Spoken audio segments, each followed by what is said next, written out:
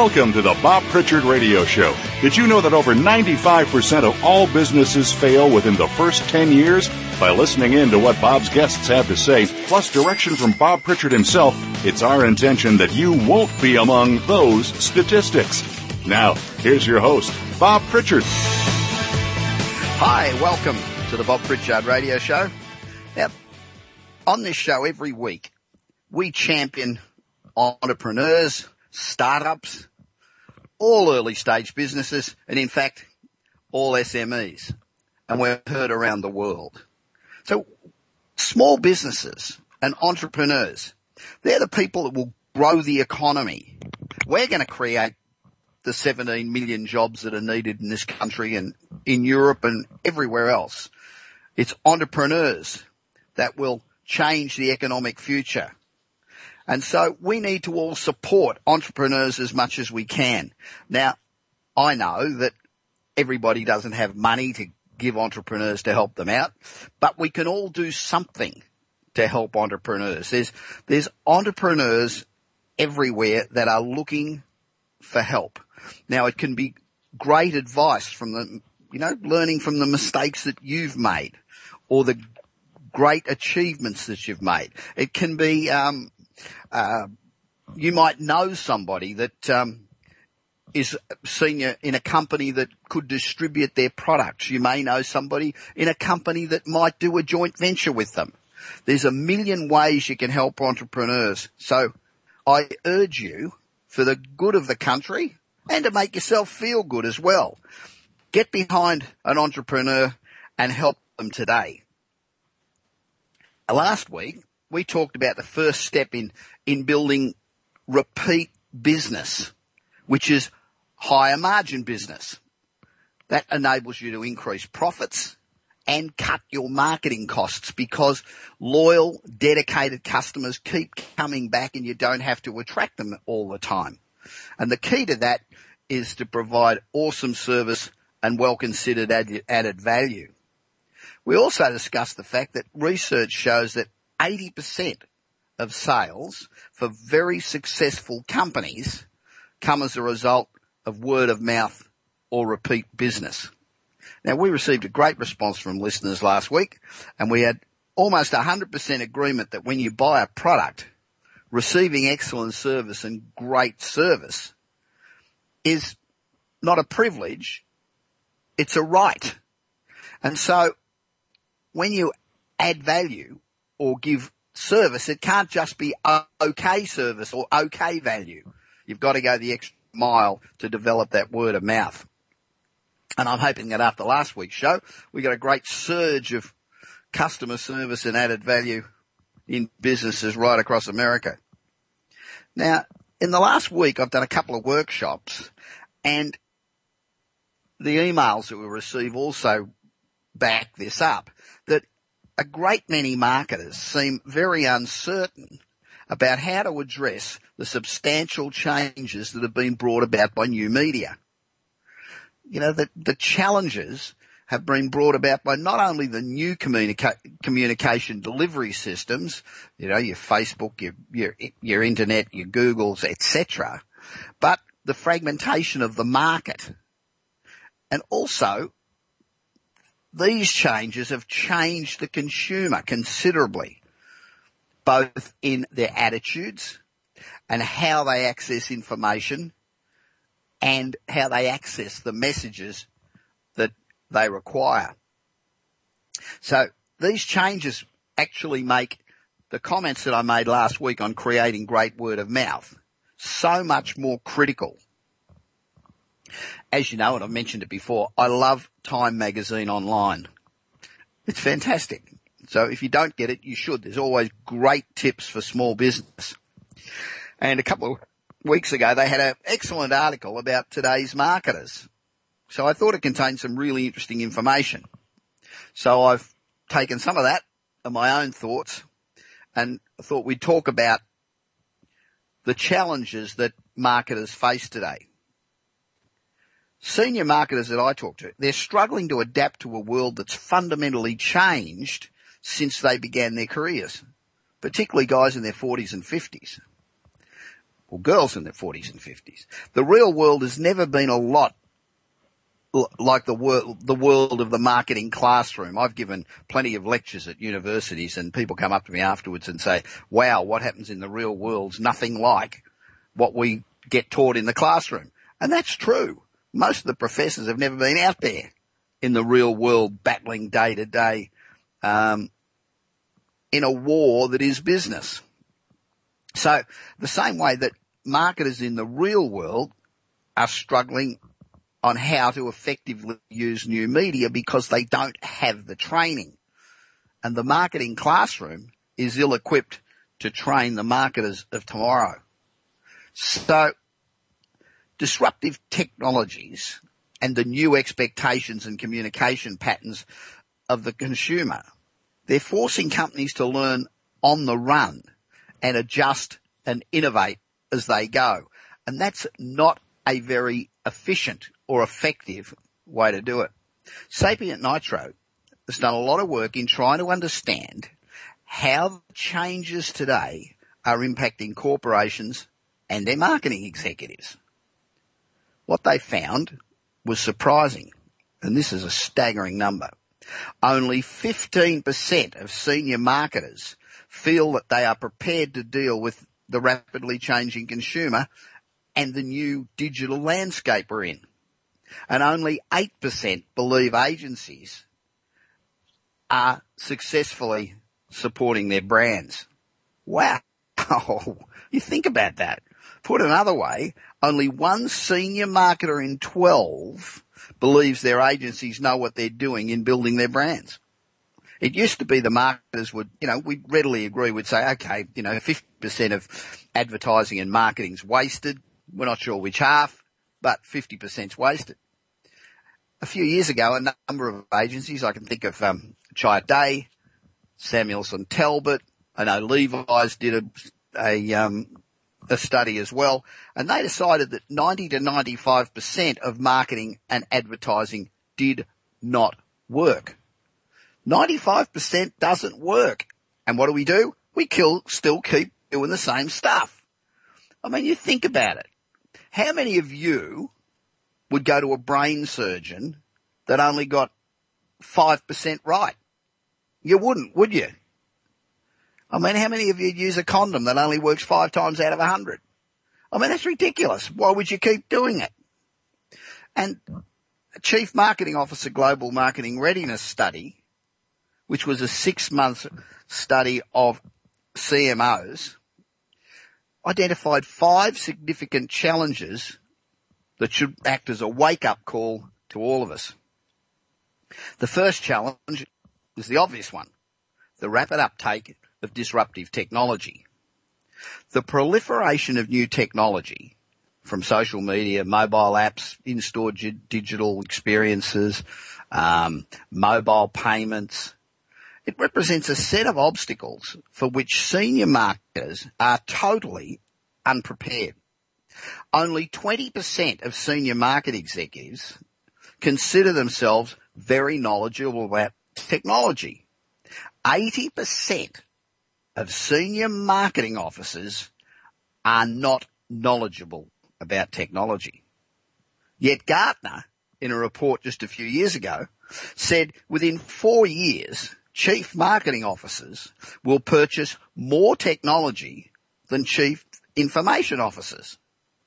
Wow. So literally millions of marketers who admit to having little knowledge about technology are going to be responsible for making decisions on and buying technology that could dramatically impact their company's future. Well, that's like putting me in charge of the next iPhone. It's ridiculous. We therefore, we've got to develop literally millions of very technology savvy marketers with the flexibility to adapt to and embrace disruptive technologies and social driven media. This new personalised marketing. And we need to do it very quickly. In fact, we need to do it in the next couple of years. Guess what, folks? It just isn't going to happen. Companies large, small, in pretty much every industry, need to begin an urgent education program for their marketing executives. There's some great courses around. Up at MIT, they got the Principles of Digital Communication, which great course. But that's one tertiary education organisation and one course. The second challenge is how to understand and reach globally and multi-connected consumers. Consumers today, through their iPhones and their iPads, and they're connected globally, minute by minute. So we've got a new class of consumers, totally with and really empowered by affordable technology that's permeated every aspect of their lives and totally changed the marketing rules. Sapient Nitro's research also shows that 82% of senior marketers feel that interconnected consumers have broken down the barriers between global, national and local marketing. Now, marketing's core challenge has always been to deliver relevant messages to the local market. But in an age where campaigns designed for one country are rapidly shared around the world and adapted marginally for different markets, the challenge is to give all consumers, no matter where they are, a delicate balance of local, regional and global campaigns and do it simultaneously. And a third challenge for today's marketer is the need to also understand the relationship between national and local sensitivities, customs, attitudes. You know, I've done campaigns with a major international where the name of a product and the type of message that you would run in the United States is just totally inappropriate from some other markets. So coping with the diversity of global or national consumers that also have, you know, strong regional subcultures is regarded as a serious challenge by 75% of senior marketers. So we have a problem. A recent Millward Brown study showed that of ads that tested exceptionally well in one country, only 1 in 10 did well in another country. So 90% failed. So this raises a hell of a lot of doubts about the feasibility and cost effectiveness of cross-border or even cross-regional marketing campaigns. And for companies where there are local, national and global marketing roles, there's serious tension between these three roles, and levels of authority break down, and that's a challenge for most marketers. So in addition to the marketers needing considerable education in digital technology and how to maximise the marketing performance of all of the new channels, there's also a clear need for organisational design and digital platforms that allow for a multi-channel, multidisciplinary mindset that is uniform across the organisation.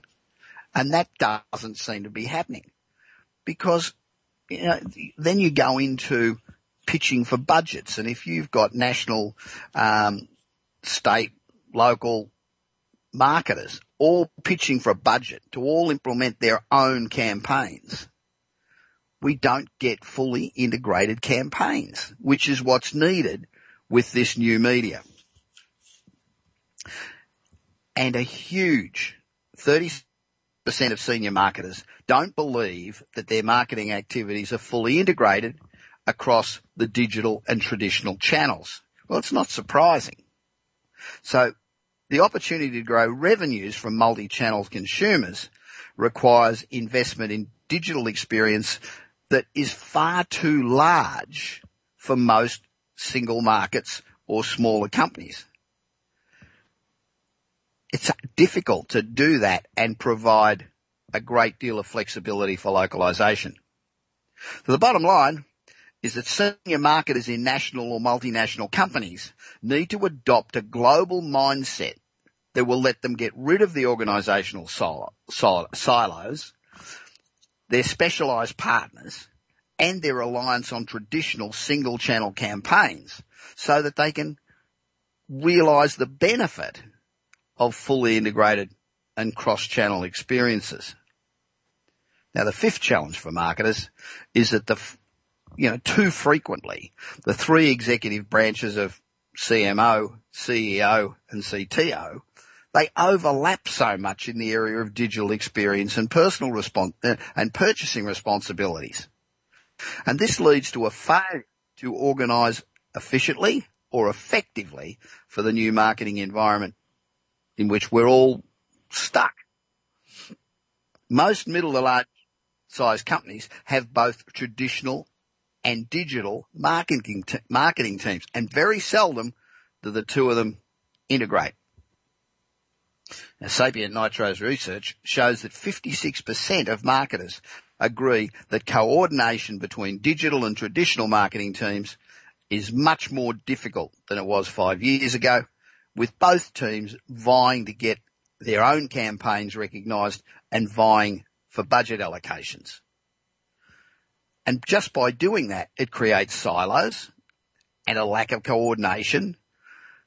And this is happening at a time when collaboration and integration is becoming more and more critical. So what we need today is a new breed of marketer with a mindset that builds campaigns across silos and approaches the skills traditionally associated with a CTO and a CEO. And a decade ago, the commerce or digital function would have reported to the Chief Information Officer. But today, about 50% report to the Chief Marketing Officer. So what we have in most marketing departments is dysfunction, which is only getting worse. So we need more digital education, more coordination, and fully integrated traditional and digital marketing strategies. Of course, it's not only the marketing department that needs to keep up with technology. Utilising and keeping up with changes in technology is critical in every aspect of the business. It's no longer an option. Today, it's an absolute necessity. Technology has brought numerous advantages to every business, no matter what size it is. It speeds up your work, gives you task inventory controls, it offers promotional opportunities, it accelerates communication, enables you to research your products, keep up with your competition, just to mention a few of them. So to stay competitive, people at all levels of business need to perfect their computer skills and their technology skills so they can keep up with the ever-changing technology resources that are available. Keeping up with technology is very time-consuming, and most business owners have very little time to work on their business. Careful planning is essential so that you can figure out what technology will best serve your. Be sure to consult with everybody in your staff to get the best sense of what tools are necessary at each level of your business. A significant amount of information on technology and training, it's available everywhere. So go onto the internet and just ask, what's the best technology for your business? You know, even a simple Google search, keeping up with technology, will produce enough results to get you on your way and put you in a much better place. Remember, having a great product is only 10 to 15% of the battle. Having investment funds is only 15% of the battle. The other 70% of the battle is your strategy, your ability to keep up with the times, your ability to use the right technology, and your ability to run the business and manage people. Now, I'm Bob Pritchard, and I'll talk with my first Caspar Berry, who I've reached in London, and is an expert consultant to business on the subject of risk-taking and decision-making. I will talk to Caspar immediately after this short break.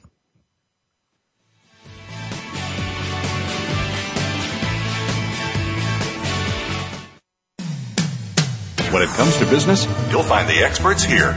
Voice America Business Network. Now you don't have to stay linked to your desktop or laptop. Take Voice America on the go and listen anywhere. Get our mobile app for iPhone, BlackBerry, or Android at the Apple iTunes App Store, BlackBerry App World, or Android Market.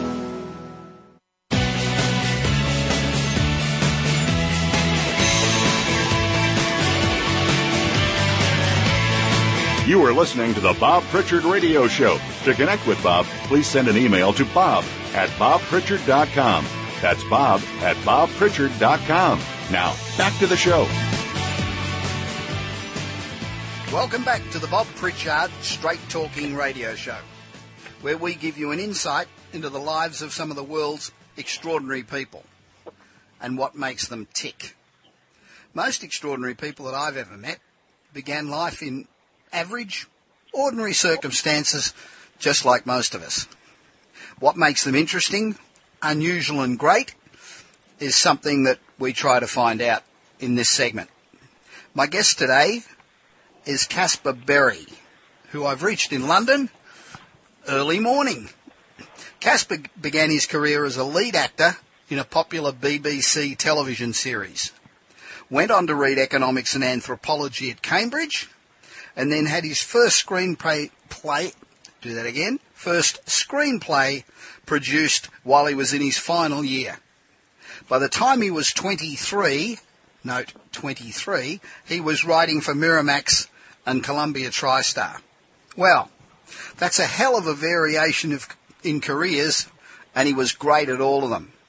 Now, if that isn't exciting enough, wait, there's more. At 25, he moved to Las Vegas and became a professional poker player.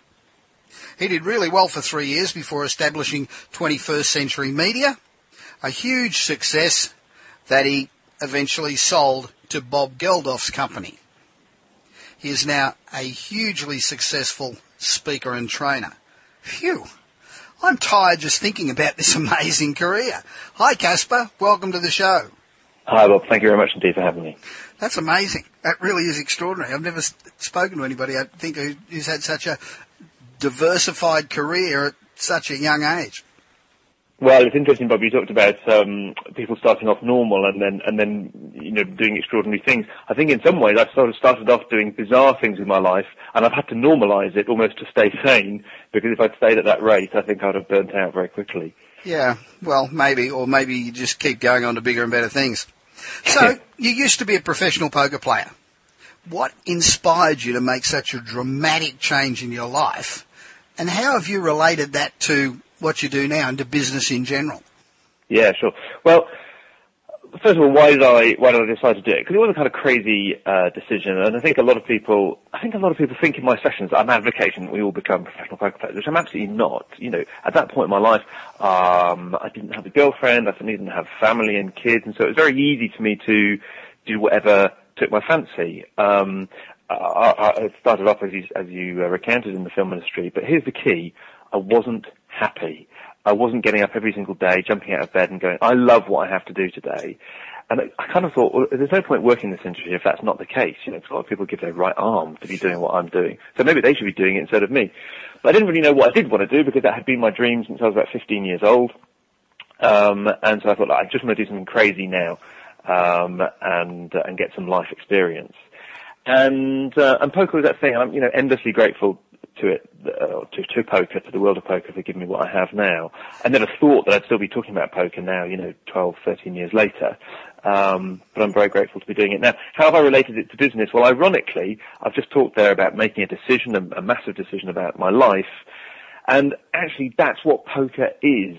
You don't need to have a forehand like Pete Sampras. You don't need to have a swing like Tiger Woods. You just need to be able to make consistently good decisions.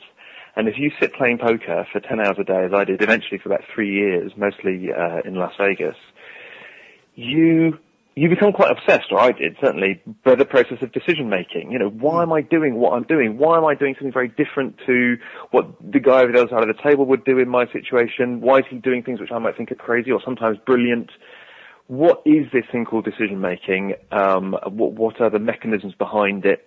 And I just, became very interested in that process and basically discovered that there was a whole science of it. There was a body of knowledge about it, which has become quite popularized in the years since, starting off with Malcolm Gladwell's Blink, and more recently, Daniel Kahneman has become a sort of popular author. But at that point, certainly, the world of behavioral economics, in fact, still hadn't been awarded the Nobel Prize at that point, and the world of decision-making was a very hidden world. And I guess I'm part of a very big wave of people who are trying to popularize it and make it accessible.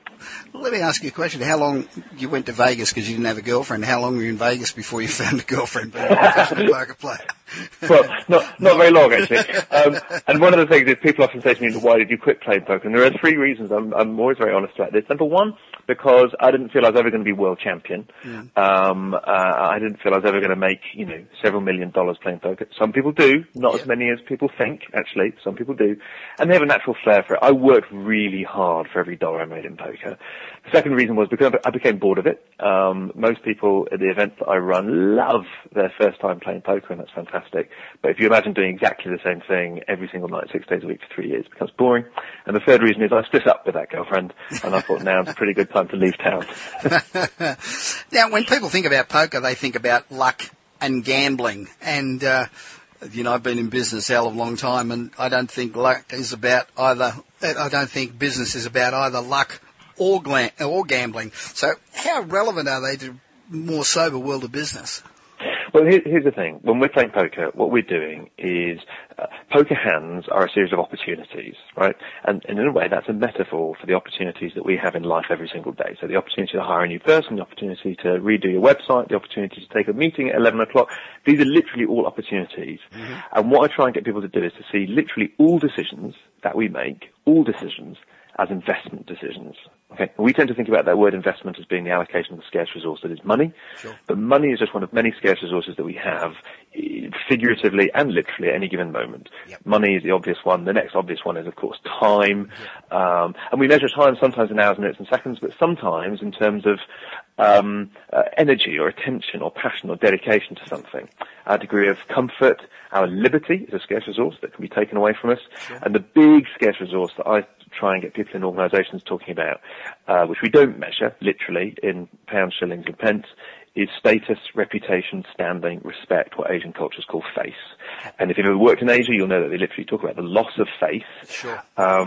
But, it's just as much of a concept in Western cultures, we just don't mention it that much, is the fear of, losing what we have, the fear of being seen as being less in other people's eyes, the fear of being seen as less in our own eyes, lowering our own sense of self-esteem. Mm. The fear of that very often is what stops us from making decisions. So all decisions are investment decisions, and poker is a very literal arena in which we are constantly investing. The only scarce resource that means much in poker is, of course, money as measured by poker chips. But when you get to grips with poker, what you learn is that the massive investment that you learn on, page 12 of any decent poker book is exactly the same massive investment that Warren Buffett will teach you, that any good investment course will teach you. And in actual fact, that the science of decision making reveals that we are, if you like, implementing all the time this concept of investment. Yeah. You talk about a break-even line. Yes. What is it and why is it important? Okay, so the break-even line is sort of my own creation. It's actually a graphical representation, which doesn't help us much here in this interview, but it's for people who don't like the maths of what I teach. And I completely appreciate some people hate maths. I always go through the maths when I do my full seminars and speeches, because investment and risk ultimately do come down to a set of actually really simple, really accessible equations, but which I appreciate that most people don't like. But I can summarize it here. Imagine we were doing a coin toss. Now, obviously, life is not like a coin toss, but it has certain characteristics in common with a coin toss. That is, you can choose whether to bet or invest in this opportunity as represented by a coin toss, and it may win, it may come up successful, it may lose, it may be unsuccessful. And in life, of course, you get to exercise a whole series of skills to try and make sure you're as successful as possible. Yeah. But you'll know if you've ever worked in business that you're not going to win every single sale that you pitch for, no matter how good you are. Not every single meeting that you go to is going to be a success, and not every single person that you hire is going to become Employee of the Month. Jack Welch, probably one of the best hirers in the world, said if he got it right 80% of the time he was doing well. So what the coin toss represents is an opportunity that is not always going to be successful. And in poker, more complicatedly, a little bit more like life, that's represented by the turns of cards and other people's behaviours and all these things over which we have no control. And in fact, I use Stephen Covey's brilliant model of, circle of influence and circle of concern, to represent that which we can control and that which we can't control. Yes. Okay, now if we think about this coin toss, if you were going to invest $1, Bob, in every single toss of the coin, that is every single meeting that you have, every single person you employ. Yep. If I were to give you 50 cents back every time you're successful, that would mean 50% of the time you lost $1 and 50% of the time you made 50 cents. Yes. So you don't need to be a mathematical genius to know that at that point you're losing. Yep. If I offer you $1 for every time you're successful, now 50% of the time you're losing $1 and 50% of the time you're making $1. Of course, in the short term, you may make $10 or you may lose $10. You don't know exactly what's going to happen. That's the short term. That's where the luck will have some kind of effect. And every salesperson who's ever worked for any period of time will know that he has good weeks and he has bad weeks, and sometimes it's hard to put your finger on exactly what's happening there. Sometimes it's due to what we're doing, but sometimes it's just due to this thing that we can't control. We just have good weeks and bad weeks. What about a coin toss is 50-50, isn't it? But yes. when you're going to meetings or whether you're doing whatever, then the amount of skill you have and how much learning that you've put into your trade then certainly turns the odds in your favour, surely. That's right. You definitely want to give yourself the best possible chance of success. So if you're a great salesperson, you might have like an 80-90% chance in this situation because you can turn situations around, and if you're lousy or less experienced, then you might just have a 30% chance. And of course, in the reality of the world, it's either going to convert or it's not going to convert. But if you take this long-term perspective of, well, the last 100 meetings I've been into, I've converted 80% compared to someone who's only converted 60%. Right. And the longer period of time we have, the more those figures take on some sort of sense of meaning, if you like, or what statisticians call statistical significance. Sure.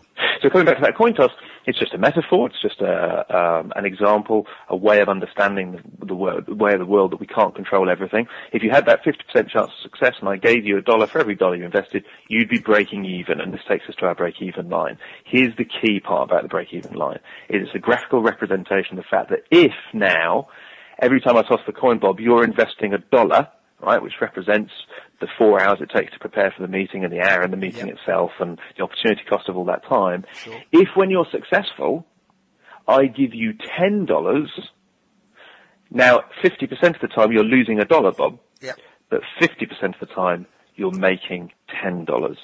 And if I represented that on this visual graph called the break-even line, you're now way above it.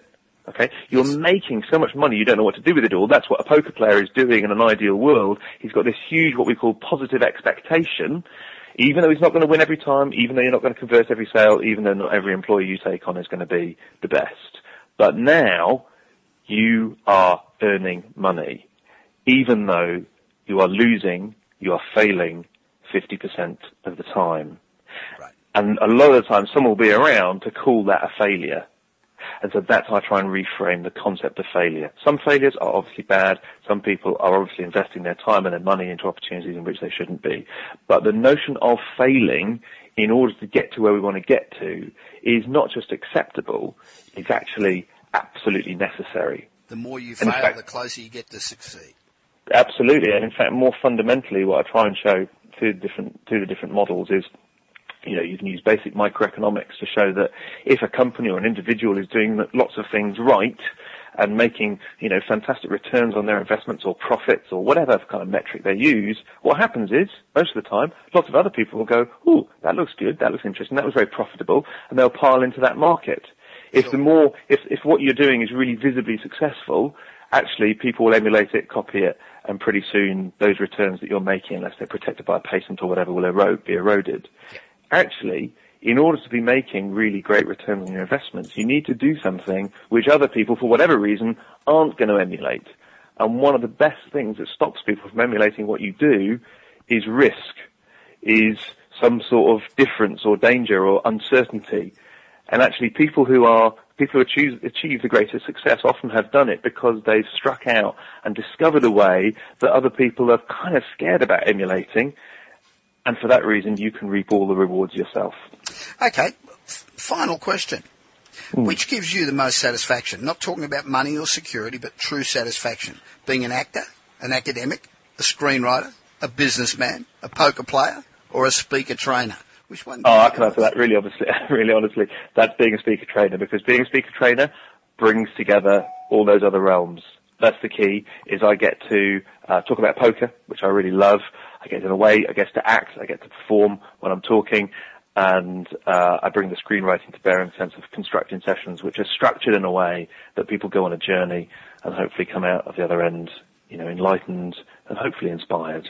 Well, it was great to speak with you, Caspar. I'm sorry it's so early in the morning. I thought I had an interesting life, but yours is a ripper. I love it. Now, if you'd like to find out even more about Caspar, go to his website, www.caspar, C-A-S-P-A-R,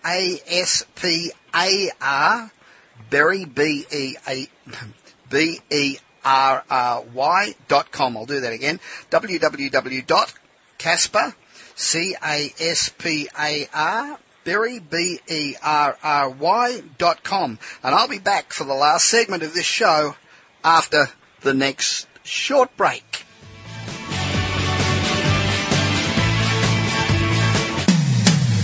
When it comes to business, you'll find the experts here. Voice America Business Network. Do you want your business to achieve results you never thought possible? Bob Pritchard is recognized as the Business Leader's Advisor and has 30 years of experience as a straight-talking troubleshooter for Fortune 500 companies and SMEs across the world. Whether you need a checkup across all departments of your business or simply want to improve marketing, advertising, performance measurement, or some other area, Bob Pritchard will work his magic so you can blow away your competition. Bob Pritchard is also one of the most in-demand speakers in the world. Over 1,500 clients on 5 continents and countless standing ovations are a testament to how he changes the fortunes of business. Pick up Bob's new book, Kick-Ass Business and Marketing Secrets, at your nearest bookstore, or visit Bob's website at www.bobpritchard.com. Remember, if you want to be successful, call Bob Pritchard now. Worldwide phone numbers and more information can be found at bobpritchard.com. We are in the midst of a global sovereign debt crisis that could lead to the ultimate risk for the world economy, the removal of the U.S. dollar as the world's reserve currency. What will this event really mean to the markets? And more importantly, what does it mean for you and your family? Listen to Global Currency Watch with your host, Stephen Eyre, to get a full and objective look at the world's sovereign debt crisis and help you prepare for when the crisis envelops the United States. Global Currency Watch airs live every Thursday at 9 a.m. Eastern Time, 6 a.m. Pacific on Voice America Business. From the boardroom to you, Voice America Business Network.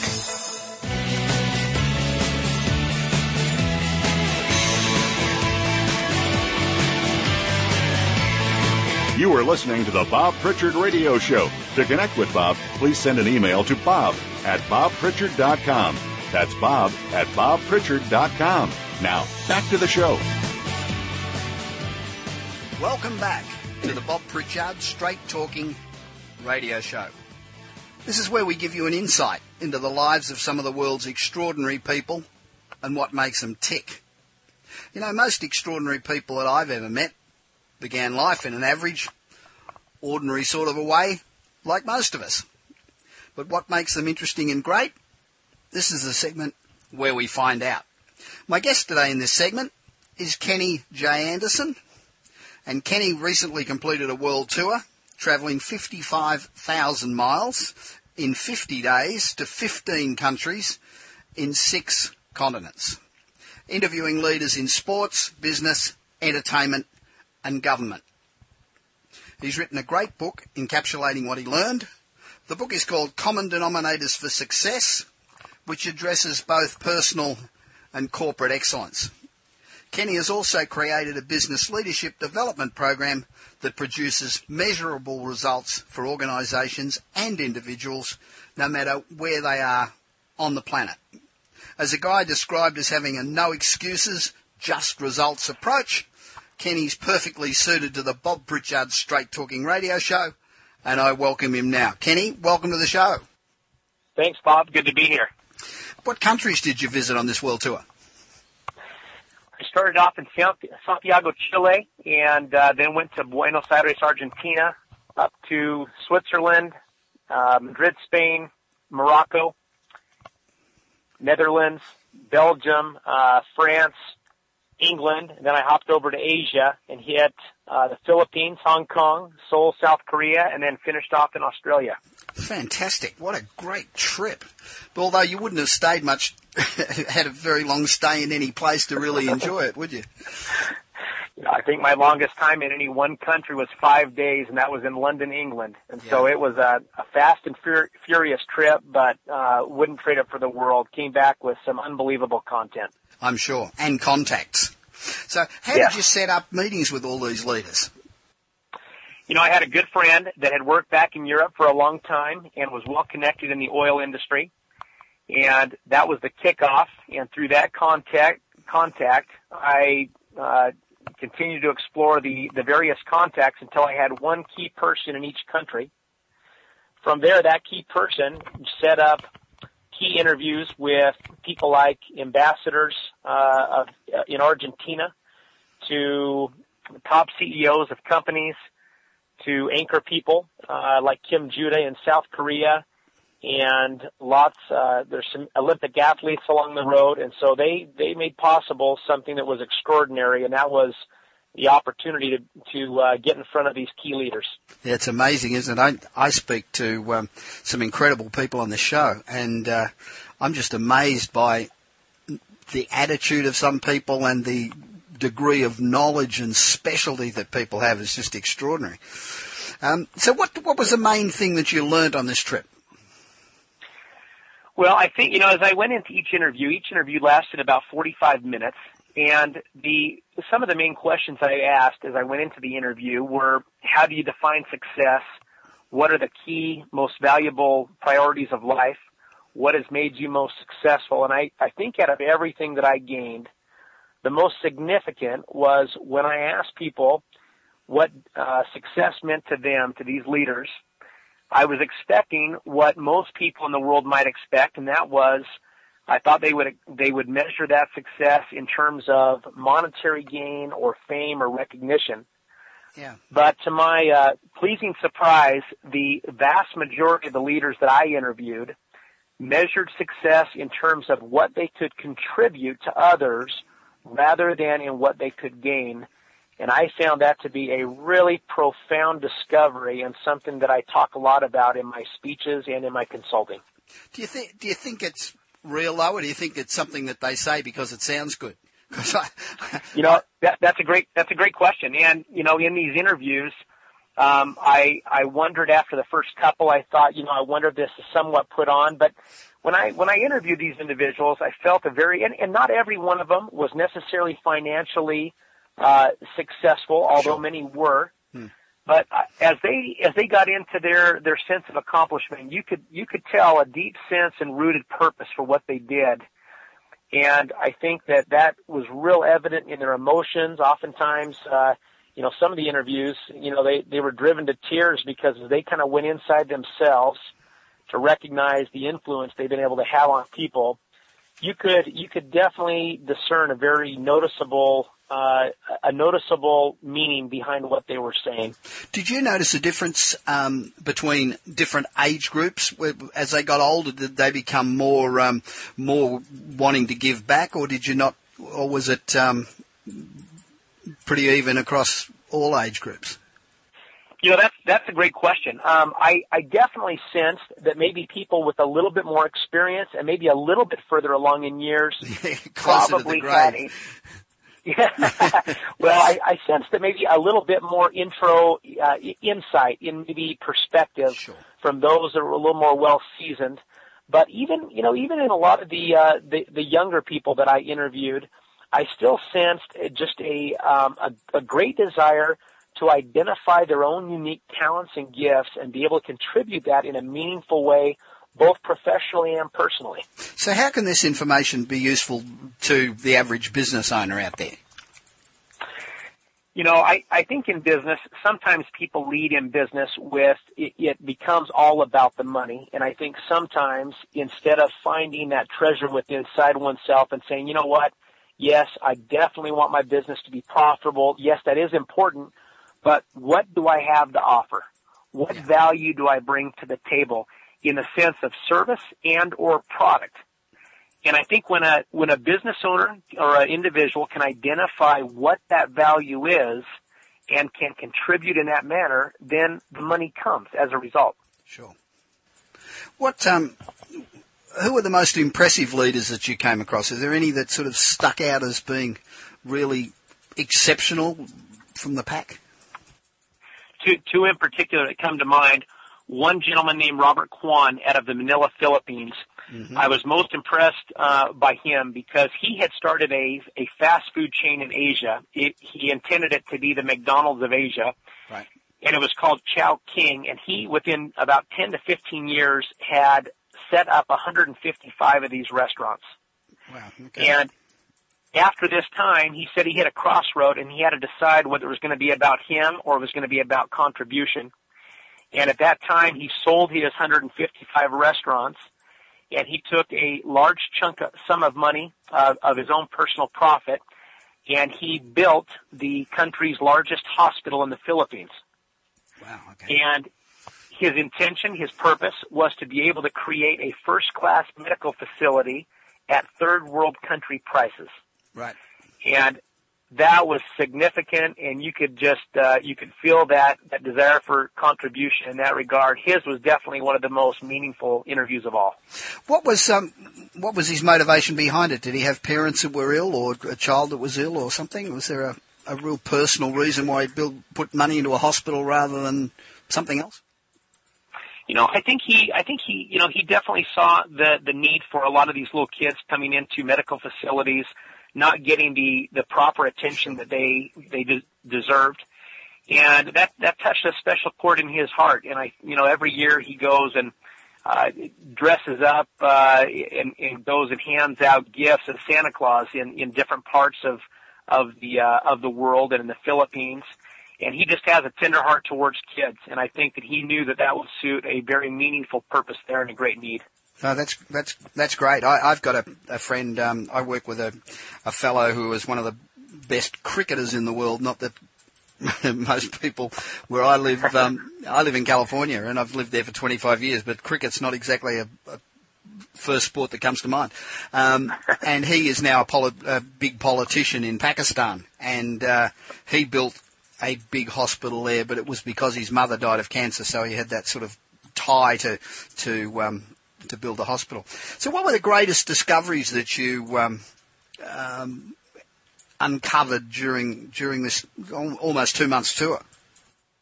Besides that great desire for contribution, I also realized that wherever you go in the world, everybody's basic needs, people want the same kind of things. People want to have a deeper abiding faith. They want to have a stronger connection with other people, with their families and significant other people in their lives. They want to have good health. They want to be able to manage their time and resources wisely.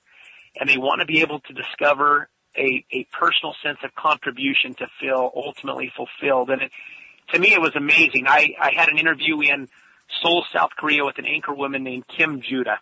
Mm-hmm. And just a fantastic woman. But we got into that interview. It was the day after Osama bin Laden had been killed. And so things around the media room were quite crazy. And we were supposed to have a 45-minute interview. She immediately told me it would only be 15 because of the necessity for her to go on live TV. And at the end of the 14 minutes, I wanted to respect her time, and we got down to the end. I had asked her about her career. She had an impressive resume and unbelievable accomplishments. And my last question to her was, of all the things you've done in your career, both personally and professionally, what is the most significant accomplishment? And I'll never forget her reaction because it brought tears to everybody in that room. She looked down and she started crying. And as she started crying, she looked back up and she said, I've had a lot of great career accomplishments, but nothing will replace the value I feel as a mother. Yeah. And it was such a somber moment, and I think people just felt the sincerity of what she said. But in that moment, I realized, you know what? Everybody wants the same kind of things. We're all after results in our personal and professional life. And I think that was very significant. So how have you applied what you've learned into your leadership development model? To me, it becomes based around that contribution, and it's helping people to identify within themselves what it is that they want to contribute, both in a personal and professional way. Mm-hmm. It becomes a matter of helping people to believe that those results or those aspirations are possible, and then helping others, organizations, and individuals put a plan of action in place, and then ultimately, and I think most importantly, be able to execute that plan. I find that a lot of people, they have lofty, great dreams, fantastic dreams, but the difference between the dream and having it become a reality has a lot to do with that execution. Absolutely. It has everything to do with that execution. It does. And I find that as I go around and help companies and individuals put that in place and execute the plan, I draw an immense amount of gratification being able to see people who take that dream and make it into a reality and are able to experience that sense of contribution that ultimately is the most significant thing that brings that fulfillment and that feeling of success. Okay, Kenny, last question. Was there something that stood out that these leaders noted as being a major deficit in the world, something that we really needed to fix and fix quickly? Yes, the overriding in almost every continent that I went to, I had asked them that question at the very end and asked them, what is it? There's one thing that our world lacks in the business world. What is it? Unanimously, that ultimate deficit was the ability to communicate. Yeah. And that communication, not only linguistically, but also be able to be able to communicate culturally with other people. Empathetic. And so, yeah, I mean, in France, for example, when McDonald's started in France, it didn't go well until they introduced the salad and the water, because that was a big cultural difference and something that was significant in France. And so the ability to communicate was something that they felt like was a big deficit and something that there was a great opportunity to improve in this world with business. Okay, Kenny, it was great to speak to you today. I really appreciate your time. Now, if you'd like to find out more about Kenny, go to his website, which is www.kennyjanderson.com. That's www.kennyjanderson.com. And I'll be back for the last segment of the Bob Pritchard Show just after this short break. Remember, the Bob Pritchard Radio Show is here to help small businesses like yours to succeed.